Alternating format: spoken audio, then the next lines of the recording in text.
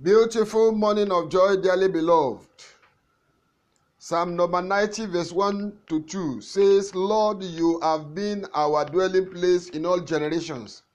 Before the mountains were brought forth, or ever you had formed the earth and the world, even from everlasting to everlasting, you are God. Amen. Mercy for you. Biblical mercy relates to forgiveness and withholding punishment.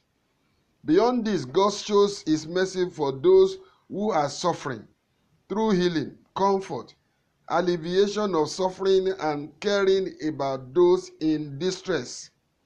We all need the mercies of God beyond the forgiveness of our sins, which Jesus earned for us. He also extends kindness, comfort, and love to us if we ask him. You may have experienced undeserved punishment, sickness, disease, one suffering or another unjustly. There are people that are victims of violence, hatred, wars, communal clashes, natural disasters, armed robbery, kidnapping, and so on. However, at the primary level, everyone needs God's mercy, which is the forgiveness of sin. It is available for the asking.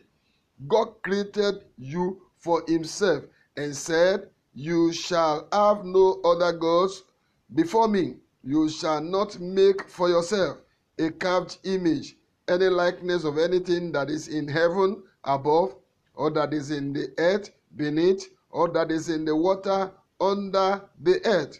You shall not bow down to them nor serve them. For I, the Lord your God, am a jealous God, visiting the iniquity of the fathers upon the children to the third and fourth generations of those who hate me, but showing mercy to thousands, to those who love me and keep my commandments. Exodus chapter 20 verse 3 to 4.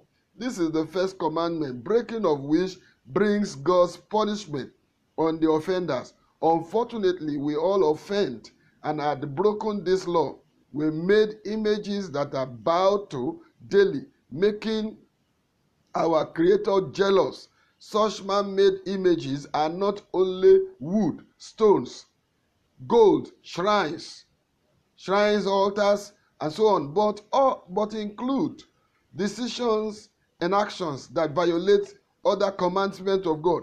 When we hate, retaliate, wish evil, refuse to forgive, envy, withhold entitlement of others to punish them or outrightly deprive them, and many other relationships with sin, sin we created. All these are gods we worship in the place of our Maker. God loves us. Yes, he loves you. The only reasonable thing to do is to accept this love. When you do, now he promised mercy to you. As you keep God's mercy by loving him and keeping his commandment, his mercy will remain with you. You shall be comforted, rescued, delivered, and restored in the mighty name of Jesus Christ. Amen. Amen and amen. Settled. Abayomi Ayinde Adegboyega, your daily prophetic takeover partner, says, there is mercy for you.